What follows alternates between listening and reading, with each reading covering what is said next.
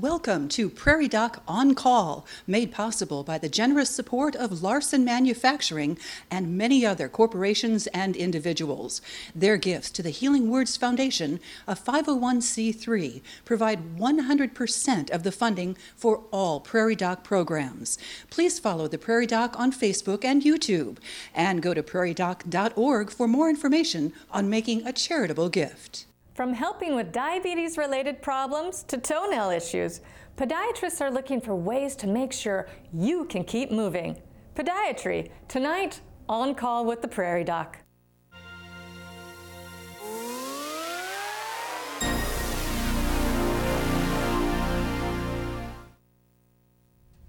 Hello, I'm Dr. Jill Kruse, your Prairie Doc host this evening. Tonight's episode is part of our 22nd season, providing health information based on science, built on trust. We continue to provide trusted health information this evening as we discuss podiatry. Joining us to address this topic is Dr. Ryan Prusa and Dr. Nephi Jones from the Avera Orthopedics, Brookings. Welcome, and thank you for joining us today in the studio here in Brookings. Tell us a little bit about yourself, Dr. Prusa. Yeah, so I'm originally from Iowa. I did my undergrad there, and then I went to Podiatric Medical School at Des Moines University and did residency in Des Moines as well. And then I ended up here in Brookings, South Dakota, where I work at Avera Orthopedics as a podiatrist. All right. How long have you been up here in Brookings? So it's been a little over a year now. So I started in September of 2022. All right, excellent. As a fellow Des Moines University graduate, Yes. Excellent school. Yeah, purple and proud. There you go. All right. Well, Dr. Jones, tell us a little bit about yourself and what brought you to Brookings. Yes. Well, early career, I started as a paramedic and a police officer, and then I went back to school. I went to school in Chicago at Dr. William M. Scholl College of Podiatric Medicine. After that, I went to residency in Des Moines with Dr. Prusa. He was a year behind me in residency. Following that, I took the position up here with Avera at Brookings, and I've been here for about 3 years. We treat all sorts of different pathology of the foot and ankle, which we'll get into later tonight. All right. And you liked it so much, you called up your buddy and said, hey, I did. Let's come on up and join. I said, I need help up here. let's do this. Excellent. All right. Well, I think this is going to be a very fun topic, lots of stuff to talk about here. But before we start our conversation, we invite you, our audience, to submit your questions about podiatry. Viewers can contact us in 3 ways. Call 1-888-376-6225, send an email to ask@prairiedoc.org, or ask on our Prairie Doc Facebook page. We will work to answer as many of your questions as possible, given the time available. Sometimes we receive more questions than we can cover, and we apologize if we do not get to your question. To encourage you to ask early, all questions asked in the first 20 minutes will be entered into a drawing for our newest Prairie Doc publication. The winner will be announced at the end of this program. Your question will remain anonymous, but please provide contact information if you would like to be entered for the prize. So let's get to viewer questions here. First one, why do I have cold feet? Please answer for me personally, and so my husband doesn't have to deal with my cold feet every night. I'll start off with, everybody's different. And so it's really hard to say, why do you have cold feet? For some people, it's just normal. Their anatomy, they have normal blood flow, but their skin temperature regulation is just always cool. Obviously, the temperature outside can dictate vasoconstriction of the blood vessels, which makes our feet cold. For some people, if it's a new problem and it's painful, that could indicate a vascular disease. But so it's kind of hard to pinpoint exactly why your feet are cold. If they've always been cold, then it's just something probably as your temperature regulation in your feet is not going to change. Yeah, I always say my feet have very low R value insulation. Yes, so yes. They're always cold. My hands are always cold. I apologize to patients constantly. So, but not bad circulation, which is what I think a common thing that we hear a lot of people say, oh, it has to be bad circulation. Yes, which more than likely it's not. It's usually just, our nerves, they do temperature regulation. Naturally, heat escapes from different areas of the body. But generally it is not a vascular issue for most people. Now, if you have diabetes or you're a smoker, you have history of blood clotting diseases, then maybe, but usually if it's always a complication, my feet are always cold, it's usually just genetics and something to live with. All right. Put on warm socks. Any recommendations about, what we do? Warm socks? Yeah, or? some nice wool socks. Or I had a patient in the other day that told me he was wearing alpaca socks, and he really liked the warmth that those gave him. So I bet those are a lot softer than wool. Wool can get a little scratchy. Yep, absolutely. So yeah, good pair of socks. Just to keep the feet warm, and winter boots as well in those colder months. So. Yes, I keep asking my husband there's battery operated ones that will heat up, and I want a pair badly, so maybe someday. Those aren't for everybody though. Some people who have neuropathy. That would be bad? Yes, because you never know if they get a cheaper brand and it becomes malfunctioning and it causes a burn. That could be unsafe, but yes. Excellent. So you do have to be careful. You have to be careful I've seen with a lot those of electric people, socks.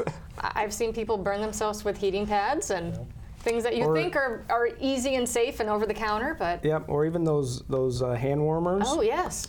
I've seen people burn themselves with that because they use too many at one time, and they put them directly on the skin. I think even it says don't put directly on the skin. So you got to be careful with those things as well. Okay, sounds good. Well, let's get this out of the way. What do podiatrists do, and what exactly do you guys treat, so we can help guide the questions here? Yeah, so really it kind of depends on locality, depending on the scope of practice, but we really treat anything on the foot or ankle, or any soft tissue structure that inserts onto the foot or ankle. So our scope is pretty broad here in South Dakota with any kind of foot condition you have, from anything from a simple hammer toe, calluses, things like that, all the way up to traumatic injuries like ankle fractures we can treat. Okay. Well, on the radio show, a viewer called in and asked about the difference between a corn and a callus, and I want to make sure I gave him the right answer. So can you expound? I have my own opinion on corn and calluses. For a true corn, it should be interdigital. It's caused by two bony structures rubbing on each other. So in between the toes, you have two bones that are creating this callus, which a corn is a callus, but it's because of a bony structure, where a callus, if you get one on the bottom of your foot, is usually your foot from an external structure causing the friction, developing the callus. That's my take on it. That's how I distinguish the two, corn and callus. The bottom line, they're both a callus that need to be trimmed down or treated. But Dr. Prusa disagrees. I'll let him argue that. Same definition. I think it's semantics. So yeah, but either way, it's a buildup of that hyperkeratotic or extra skin tissue that forms the callus or corn. All right. So what do you do to treat those? I know there's a lot of different things you can get over the counter. Is there something that works better? You talked about trimming. Should people be hacking away at their feet, or should they leave it to a professional? Generally, they should leave it to us. I mean, it can be pretty dangerous for some people, especially the types of people that we see and treat their corns and calluses. Limited mobility, they can't quite see, they can cause injury, which can lead to infection, which could lead to amputation if not treated properly. There are many different over-the-counter topical medications for corns, but at the same time, I don't recommend those usually, because if you leave it on too long, the skin gets really macerated, you can start to develop a wound, and so I don't like over-the-counter topical medications. The best thing is, if you can't trim it and can't get it to us to trim it, is find some way to pad that area, whether it's with some felt, some moleskin, a cotton ball, something like that, to just, especially if it's in between the toes, to keep those structures from rubbing on each other and causing pain. There's different surgical ways to fix corns or calluses, depending on the location as well. Yeah, I would agree. I think really, as long as people are using like an emery board or a pumice stone, where they're not going to be actually cutting the tissue, more of just kind of scraping it off. That's kind of where I say they can do that at home. But so the metal ones that look more like cheese graters are probably a little too aggressive. They can be aggressive, yeah. Yep. And then of course we have the farmers that'll come in and say they just took a single edge razor blade to it, and but yeah, best to leave that up to us to take care of that stuff. Yeah, definitely. I mean, you're in a better position to see it, better lighting. It's really hard to work on your own foot or even someone else's. And you got to know what level of tissue to get down to. You don't want to get too deep because then you develop a wound. Now we have to try to fix the wound, and so yeah, it's best to leave it to somebody like us to do. All right. And I know at our hospital here we have the foot clinic. Now that's usually nurses. What do they do and when are they appropriate? Yes. So for most insurances to cover a visit with us, it has to be painful. If your calluses and corns aren't painful, they're just kind of irritating. Or if you don't have other qualifying factors, we do have a certified nurse at the hospital that does foot care. She does nail trimmings, she'll do the callus care, she'll trim down the calluses and things. So for some people who don't have qualifications to have insurance paid for us to do it, she's a good resource for us as well. Okay, and how does someone schedule with her, get onto that? They can call the clinic and ask for the nail clinic. I think it's every Tuesday, I think now. Okay, so they deal with kind of trimming those corns, calluses. What about toenails? I know a lot of people have a hard time getting down to... Yep, they cover the toenails, they do it. She does it all, she's wonderful. Yep, yeah, she's a really good resource for us because sometimes people will come in with painful calluses or toenails and then we can do that initial treatment, but we'd also like to prevent that problem from coming back. So she's a good resource for more routine, like maintaining the trimming of the calluses or toenails so that they don't become a bigger issue. Okay. So, and are certain patients more at risk for developing problems on the bottom of their feet, or who would benefit from a little closer? Yeah, absolutely. So our diabetic patients are ones that we definitely watch really close because commonly associated with diabetes is peripheral neuropathy or reduced sensation in the feet. So that's where a normal person might have that painful callus and then they know they need to seek some kind of treatment, but for those diabetic patients, they can't feel that pain. So it can lead to more complications or wounds or things like that. So talking about neuropathy, kind of that foot numbness, pain, tingling, is it just from diabetes or can you get that from other? You can use that, you can definitely get it from other things. So you can get it from diabetes, you can get it from alcohol abuse, you can get it from medications such as chemotherapy, and also there's idiopathic neuropathy, which means we're idiots and we don't know what caused it. Exactly. So, so there are many different types of neuropathy. And certain types can be painful, and other times it's just numbness. And so lots of nerves in the feet. I mean, kind of like your hands. I mean, there's a lot of sensing, and I know those nerves are really important for your proprioception or kind of standing. Because I've had a lot of people say, "Oh, I have a trouble walking, or I'm tripping or falling." I mean, how can you guys help with that? To prevent some of those falls, because some people, I think they literally just don't feel the ground under their feet, and then we end up in the hospital with a broken hip. Yes. So a lot of times I'll send my patients that have those early signs of proprioceptive loss, they lose that vibratory sensation. I'll send them to physical therapy and have the physical therapist start working on gait training and trying to gain some of that proprioception back. Once we have nerve damage though, we can't really get that nerve back per se, especially if it's from long-standing untreated diabetes. We can't get those nerves back, but we can train our body with the physical therapist to be able to walk more normal and prevent those falls. Some people have to start using a cane or a walker or something as well. All right, excellent. Well, lots of your questions are coming in here. What causes discolored nails? Yeah, so that can be a few different things. Typically, the most common thing we see is toenail fungus, which is super common. It's everywhere in our environment, so it's really easy to pick up and get into your toenails. Unfortunately, it's a much more difficult battle to get rid of that toenail fungus. But we do have some treatment options available. So if you do start seeing some of those early changes, it might be a good idea to see somebody and see if there's a medication that we can help with that before you get substantial changes. All right, so what would be the first signs or changes that you guys would notice with toenail fungus? With toenail fungus, yeah. If you can catch it early, depending on the type, because there's different types of toenail fungus, you can have superficial white onychomycosis, which is the fancy word for toenail fungus.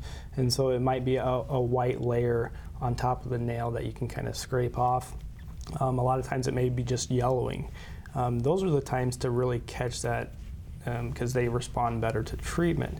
Where long-standing toenail fungus, the nail gets really thick, it starts to become brittle. When you try to trim it, it just kind of crumbles like a cookie. That at that point, it's kind of like end-stage toenail fungus where there's not really any good treatments for that. So it kind of depends on catching it early. There's different coloration, so it's maybe yellow or white. Those are the times if we want to try to treat it, and we want to see it then. To get the best chance to get rid of the toenail fungus. All right, sounds good. Well, another caller asked, what is a hammer toe? What causes it? Yeah, so a hammer toe is a contraction of one of the lesser digits of the foot. And there's a few different causes, but really the most common cause is as we're on our feet walking a lot of people will wear shoes, which kind of weakens the musculature of the foot, the muscles inside of the foot. And they're often overpowered by the more powerful muscles of the lower leg. And when that happens, it gets the biomechanics of the toe kind of out of whack, and that's what causes that contracture or hammering of the toe. Okay, very interesting. Well, when your feet hurt, it limits all types of activities. Prairie Doc reporter Sam Schauer spoke with a podiatrist about foot orthotics and how they can make moving enjoyable again. Sean Nessum is a certified podiatrist at Orthotic and Prosthetic Specialties in Sioux Falls, and his job is to make sure his clients' shoes fit comfortably through foot orthotics. A foot orthotic is a device that would support and correct alignment in the foot and ankle. Foot orthotics are for anyone who has trouble with feet pain and finding the right pair of shoes. Orthotics can be made to relieve pressure like a callus on the foot, or they can be made to correct problems like flat feet. If someone is flat-footed and rolling in or supinated rolling out, the orthosis will correct that alignment. How Nessum starts building foot orthotics is with a scan of the foot to find the trouble spots and how to relieve that pain. We have software where we can then take that 3D data, manipulate it, and design the orthotic. Then from there we take that file and we have a CNC machine that will carve out whatever density material we want to build that out of. Once the orthotic is carved out, a cushion is put over the top and they're ready to be used. Nessum says the fabricating takes about 2 weeks and they last for a couple years. I give most of the devices about 2 years. If we get into more of the rigid plastics, 4 years, sometimes a little longer. But I typically figure about 2 years on the softer foams and that sort of thing. Once those years run out, Nessum says a new scan isn't always needed if nothing has changed in 2 years. He also says he makes foot orthotics for everyone, from athletes to children. I would say we do see everyone from children who are just beginning to walk, who maybe have some mobility issues or muscle weakness that we're working with, all the way to, people with diabetes who have insensate feet and open wounds. Nessum ends with saying that his business is a board-certified facility which requires a physician's referral for his custom-built foot orthotics. If someone has pain in their feet, Nessum says getting their feet examined is worth walking comfortably again. I would say if you're having pain, discomfort when walking and doing your daily activities, that's a good reason for it.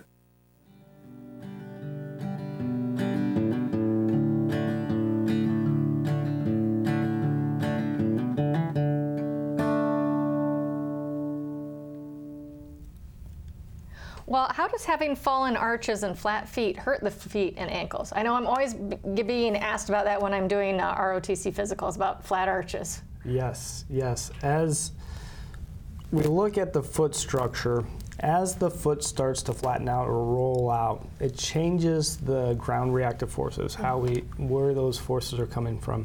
It also changes how our tendons that are attaching into our foot from our leg are pulling. What direction are they pulling? As things flatten out and as our tendons stretch out, you can start getting pain in those different regions.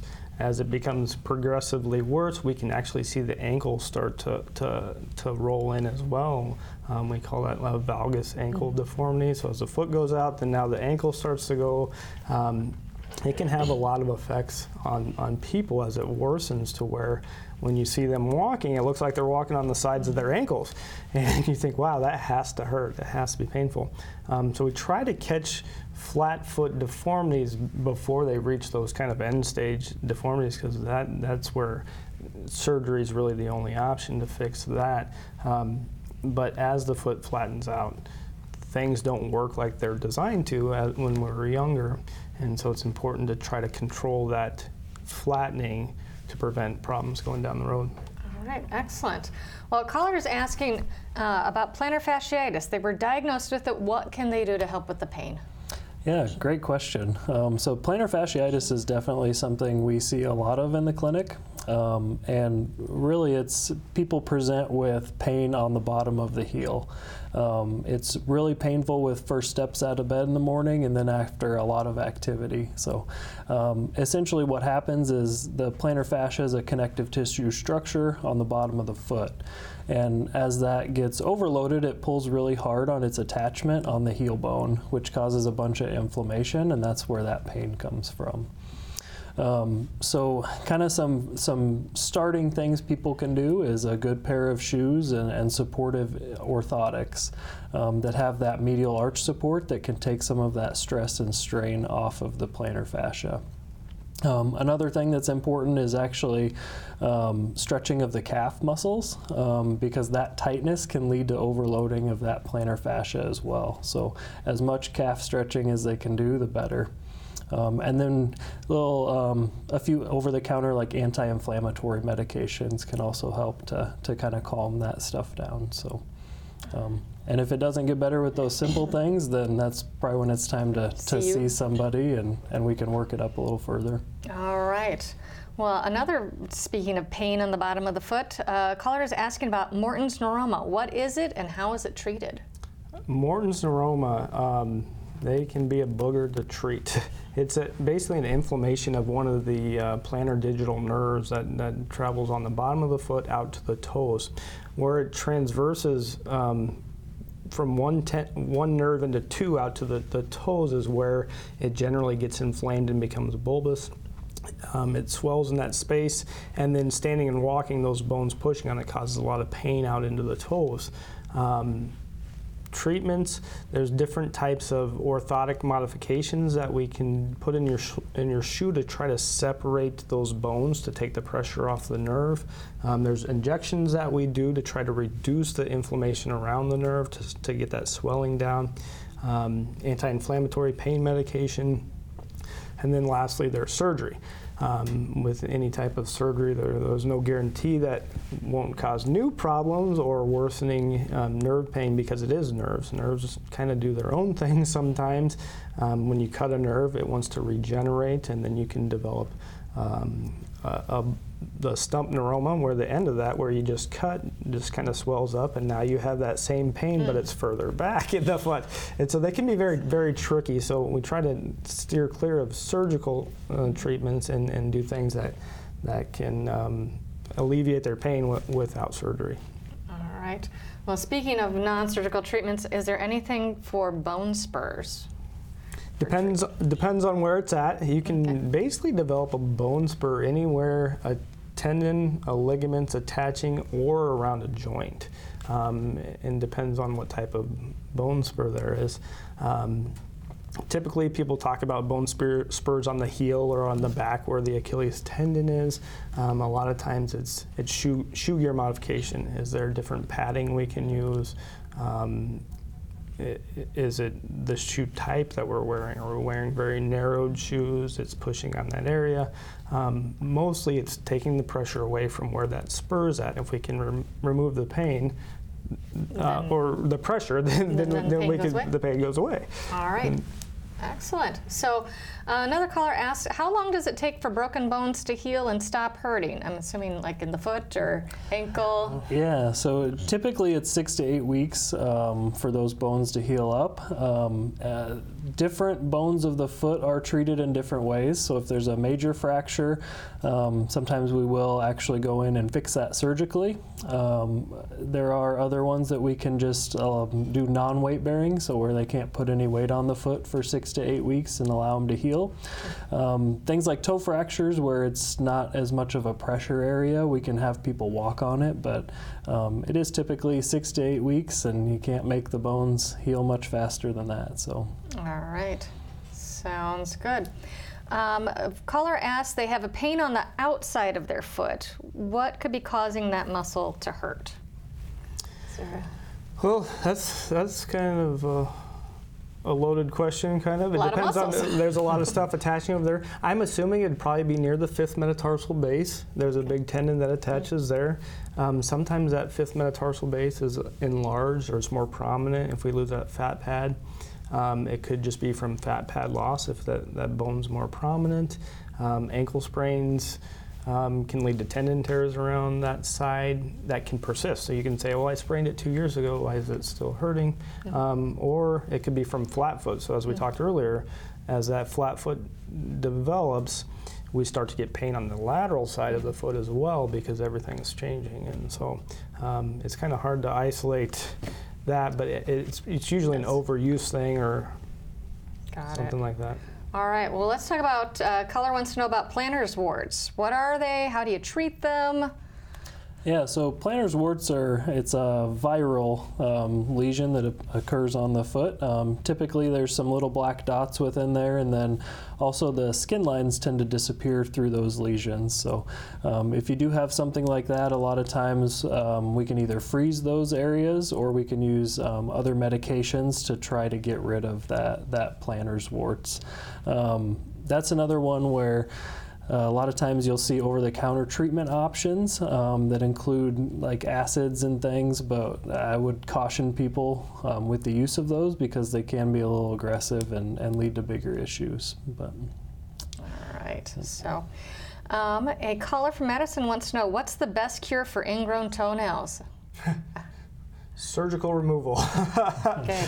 If it's a chronic problem, sometimes we do have to remove part of that toenail, or if both sides are really ingrown and chronically infected, sometimes we have to take the whole toenail off. It just depends on the deformity of the toenail itself. But the best cure for it is to perform what we call a partial nail avulsion, where we take part of that nail out.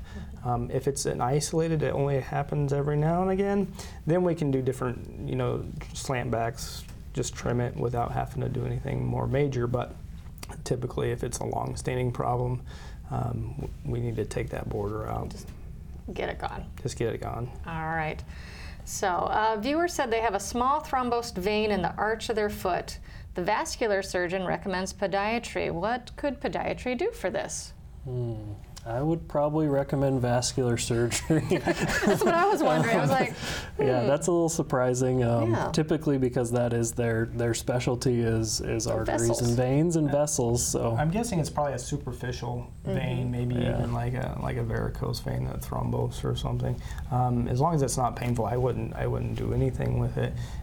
If it is causing pain and needed some surgical treatment, then I'd call the vascular surgeon and say, hey, this is what we have. What would you recommend me do with it? Do we need to do this in the operating room? What treatments? But typically, if it's a vessel, we tend to steer clear of those or talk with the vascular surgeon. And that's the big part about medicine. It's collaborative. No one specialist takes care of everything, and there's nothing wrong with specialists talking to each other to saying, hey, this is what I have to offer. Do you have anything better? Yes, so, I agree. Always great to get those second opinions here.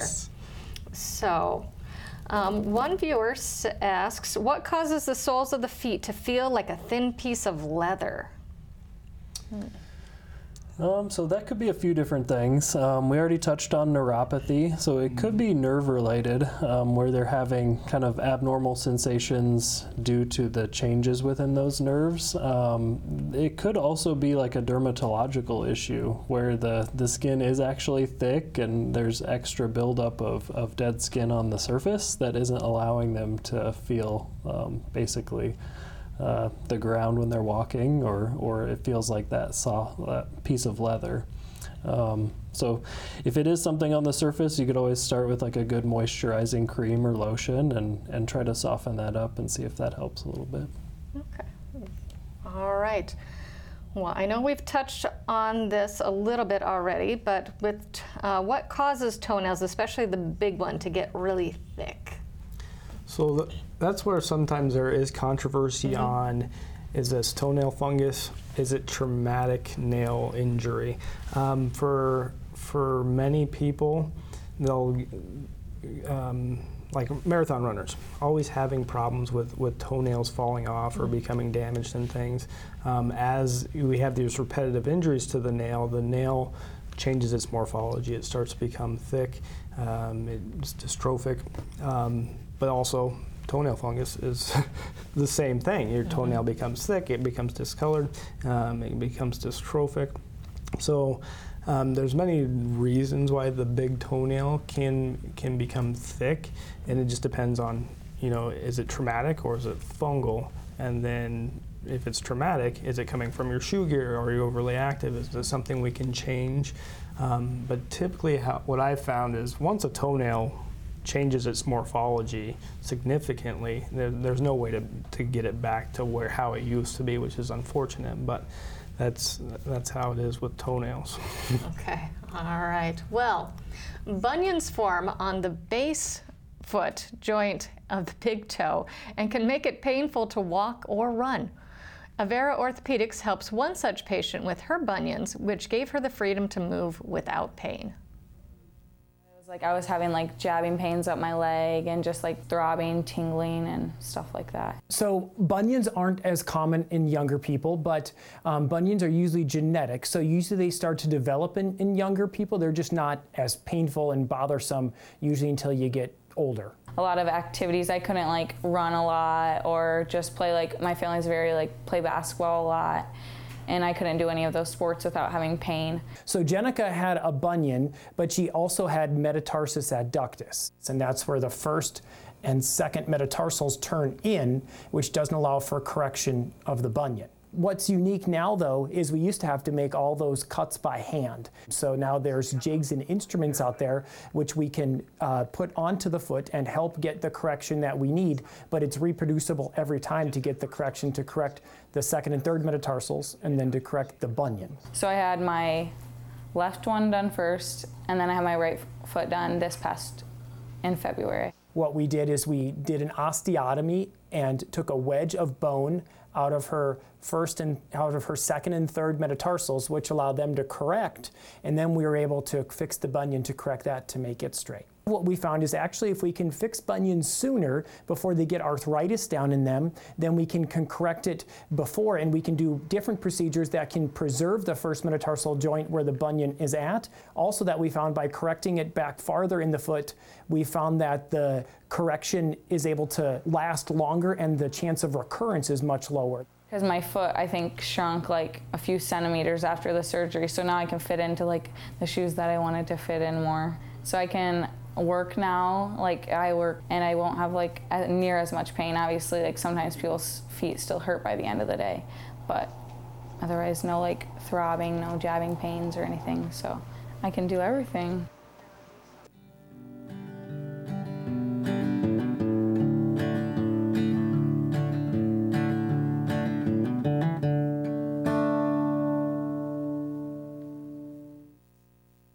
Well, are there any ways to correct bunions without surgery? I see all the little splints that you can buy over the counter. Do they help?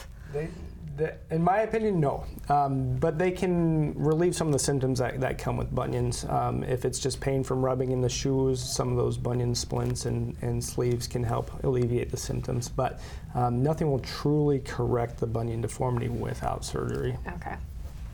Yep, I agree. I think kind of those conservative things that we can try for people that aren't looking for surgery is wide toe box shoes, or even like a softer material through the toe box to allow space for that deformity.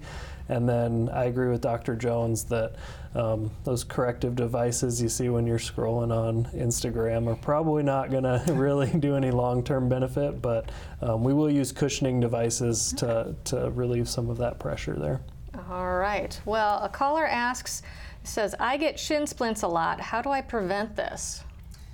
So, shin splints, or medial tibial stress syndrome is another term that we could throw out there. Always a fun doctor term. It's basically an inflammation of the shin bone from the muscles, which causes pain. We see it more in runners or in young adolescent children. To prevent it, stretch, lots and lots of stretching, ice, and then shoe gear. I think that's where orthotics and things come into play. Is as they're running, are the ground reactive forces going through the proper channels up the leg? Is it putting too much strain on these muscle bellies? Are they drinking enough water? Is it an electrolyte thing? And so that's kind of typically how I treat shin splints is shoe gear modification, stretching, and plenty of fluids. All right.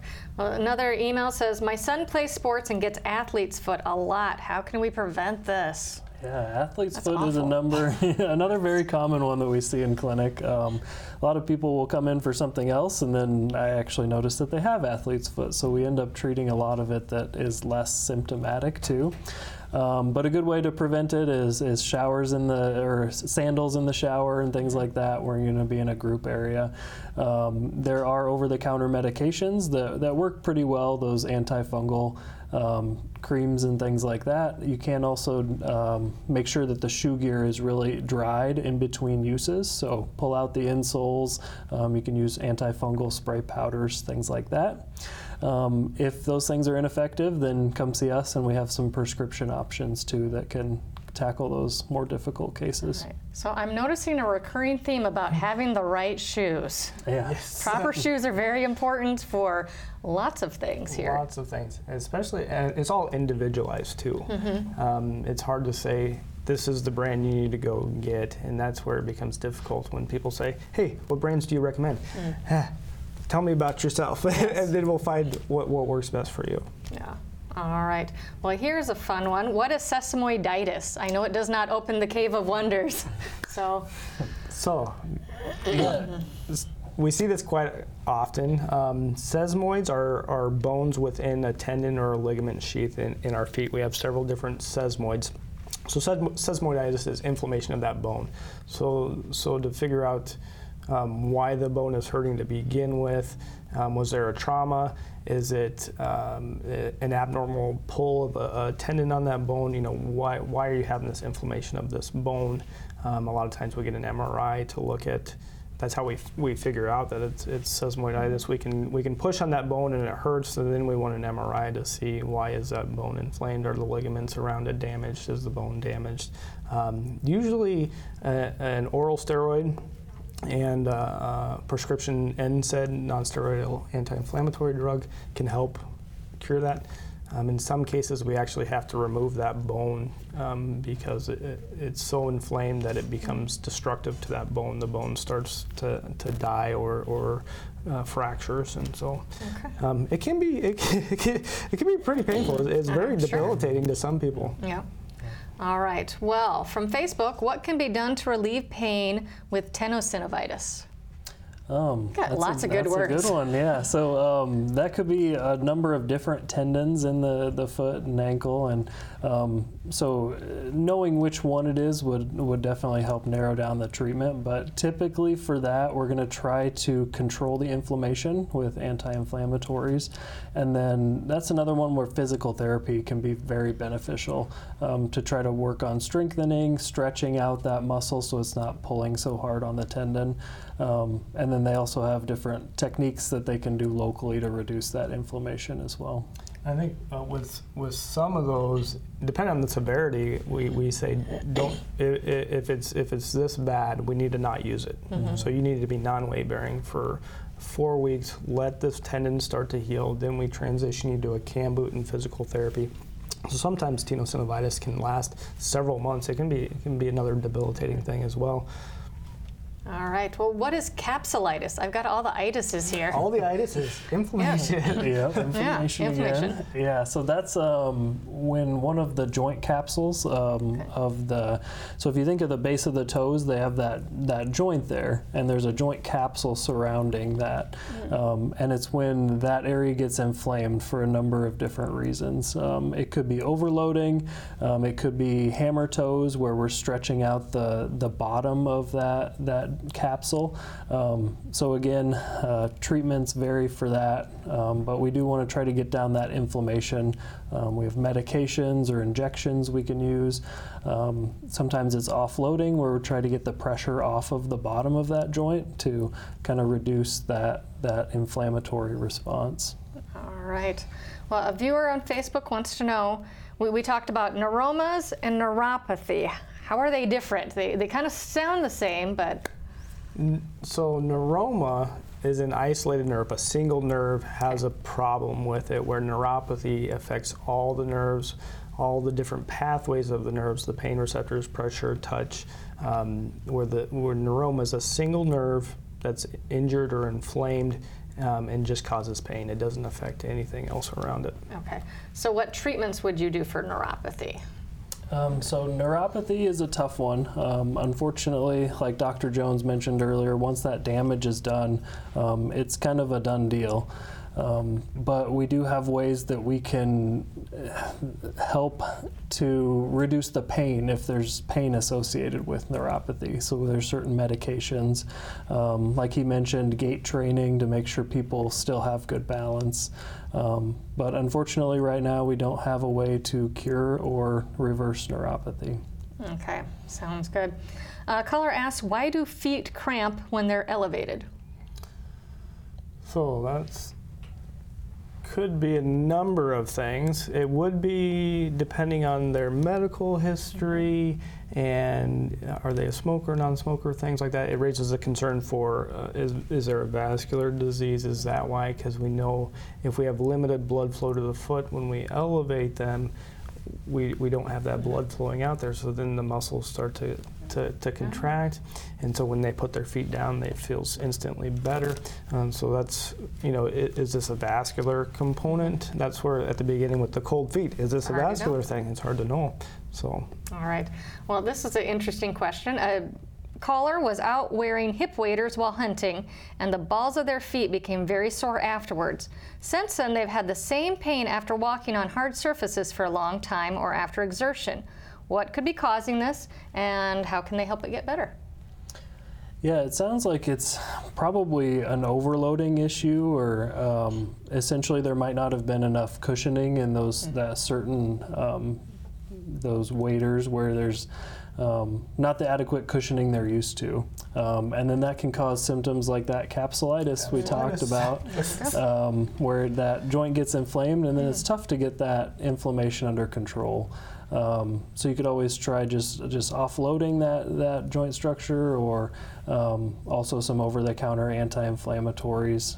Good supportive shoe gear with plenty of cushioning through the forefoot is also beneficial. Perfect. All right. Well, caller asked, does applying tea tree oil to toenails get rid of the fungus? It's a very common thing we've heard over. There's a lot of things we can put on toenails. We can put tea tree oil, we can put Vicks Vapor Rub, we can put Vaseline. There's antifungal medications. Vinegar. Does it work? Does it cure it? I don't know.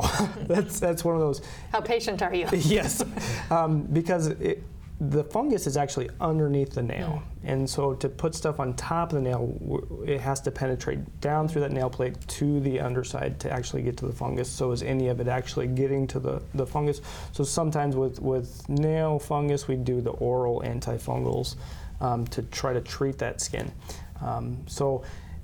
Tea tree oil isn't going to hurt your feet. It's not going to hurt the nails, but it may not make your toenails different. All right. Well, in our last 2-3 minutes that we have here, what is something viewers can do to help care for their feet properly? That's a great question. I think we touched on it earlier with good supportive shoes and inserts. That's definitely an important one. Managing things early too. If you notice a change or something is painful or bothering you, a lot of times with feet it's better to be seen sooner than later. And then we have that advantage of catching things early and implementing the right treatments.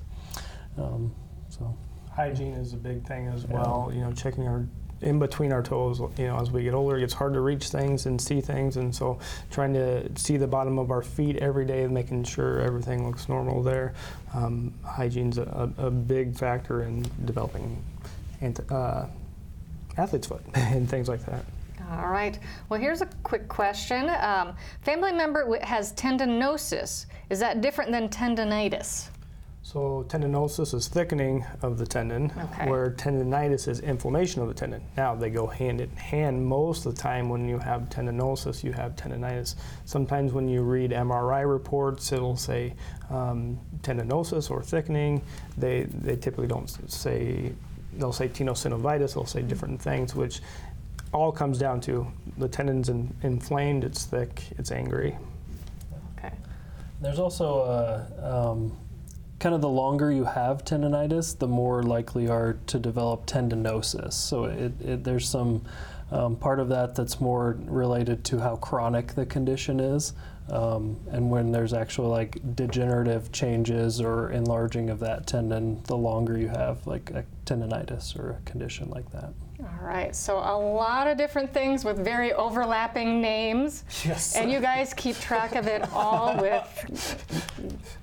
I'm in awe of what you guys do. So, well, thank you so much. We had a lot of questions from viewers because there's a lot going on in your feet, and you need them or you don't have a foot to stand on. So. All right. Well, the winner of our prize tonight is Christy. Thank you, Christy, for asking a question during the first 20 minutes of the show.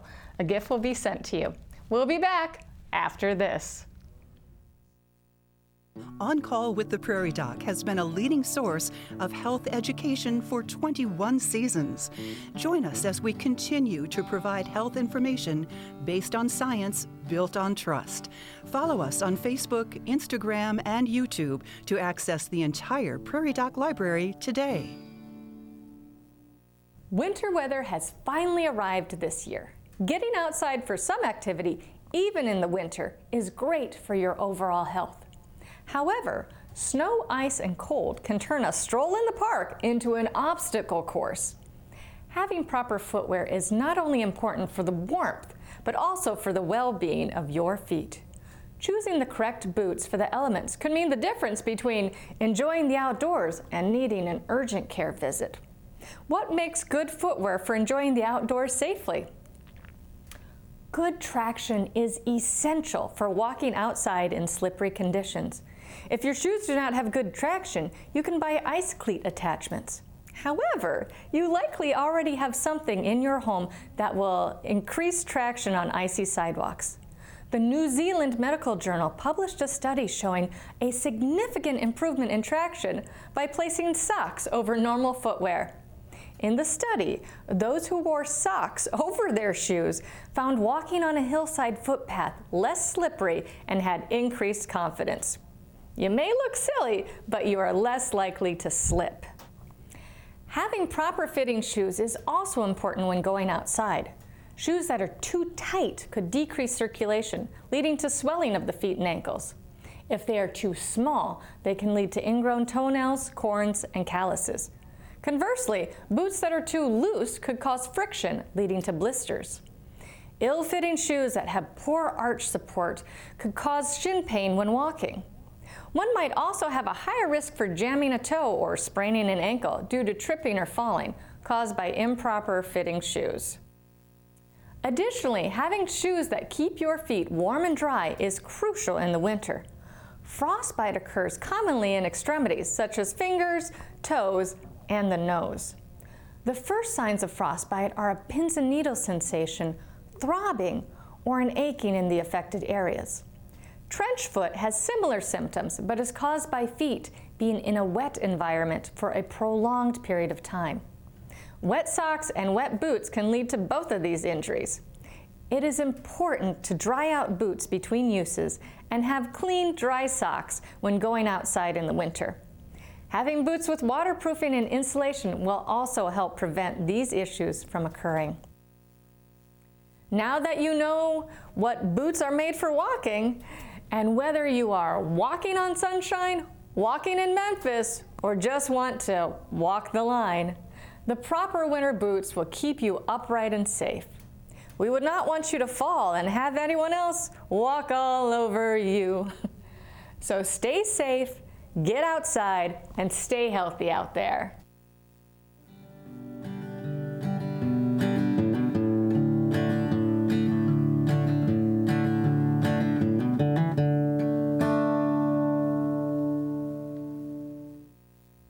Well, thank you so much to both of my guests here tonight, Dr. Prusa and Dr. Jones, for volunteering your time to help us learn more about podiatry. I think I even learned a thing or two tonight. So if you would like to see and hear more episodes of this program, please like and follow us on Facebook, Instagram, and YouTube, or visit us at prairiedoc.org. Look for Prairie Doc Perspectives in your local newspaper and online. Listen to us live every Wednesday morning at 9:30 on KBRK Brookings. And be sure to look for the podcast of this program, Prairie Doc On Call, wherever podcasts can be found. From all of us here at On Call with the Prairie Doc, thank you so much for joining us for another episode of health information based on science, built on trust. Until next time, stay healthy out there, people. Your primary care physician is your trusted go-to doctor for everything from annual checkups to ear and sinus infections. But sometimes you need a specialist. Fundamental functions, ear, nose, and throat issues. Next time on Call with the Prairie Doc. My name is Jennifer May. I'm a rheumatologist in Rapid City, South Dakota. I got involved maybe around 2005. That's when I first started practicing in Rapid City, and my former partner introduced me to Rick and actually got me on the On Call show. I think we did a story on gout, and that was my first introduction to Rick and the Prairie Doc sort of concept. And it's a great resource for information. We have a lot of people that live in remote places. They maybe don't have a lot of good access, and we know that there's a lot of misinformation in terms of health information that you can get online, and having a reliable source for people to go to with people they recognize that they might know on the programming, I think is really important. Well, I think having anything that isn't tied to an agenda is really important, and so having access to information that you can refer your patient to, that you know they're not going to get fees or get their data sold, is really important. I think if people want high quality programming from local people, local experts that supports your community, supporting Prairie Doc is the way to go. For more information or to donate, please go to www.prairiedoc.org or mail your donation to Post Office Box 752, Brookings, South Dakota 57006. Thank you for your support.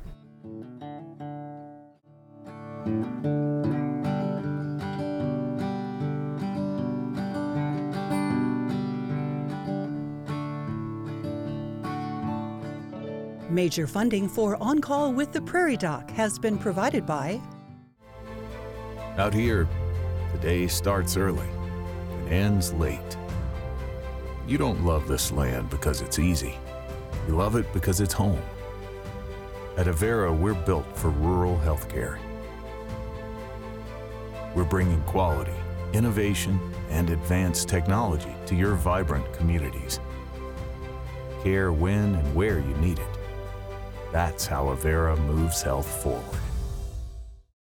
Larson Manufacturing is proud to support On Call with the Prairie Doc as it continues to open doors for important medical information. And with the ongoing support of these individuals and institutions, Brookings Health System, South Dakota Academy of Family Physicians, Ophthalmology Limited, Avera Medical Group Brookings, Avera Heart Hospital, First Bank and Trust, Dakota Allergy and Asthma, Monument Health, Dakota Dermatology, Vance Thompson Vision, Black Hills Medical Society, Brookings, Madison, Flandreau District Medical Society, Pierre District Medical Society, Sioux Falls District Medical Society, Yankton District Medical Society, Orthopedic Institute, Aberdeen Asthma and Allergy, South Dakota American College of Physicians, Cool Beans Coffee, Lake Poncet Sailing Academy, and Swiftel Communications.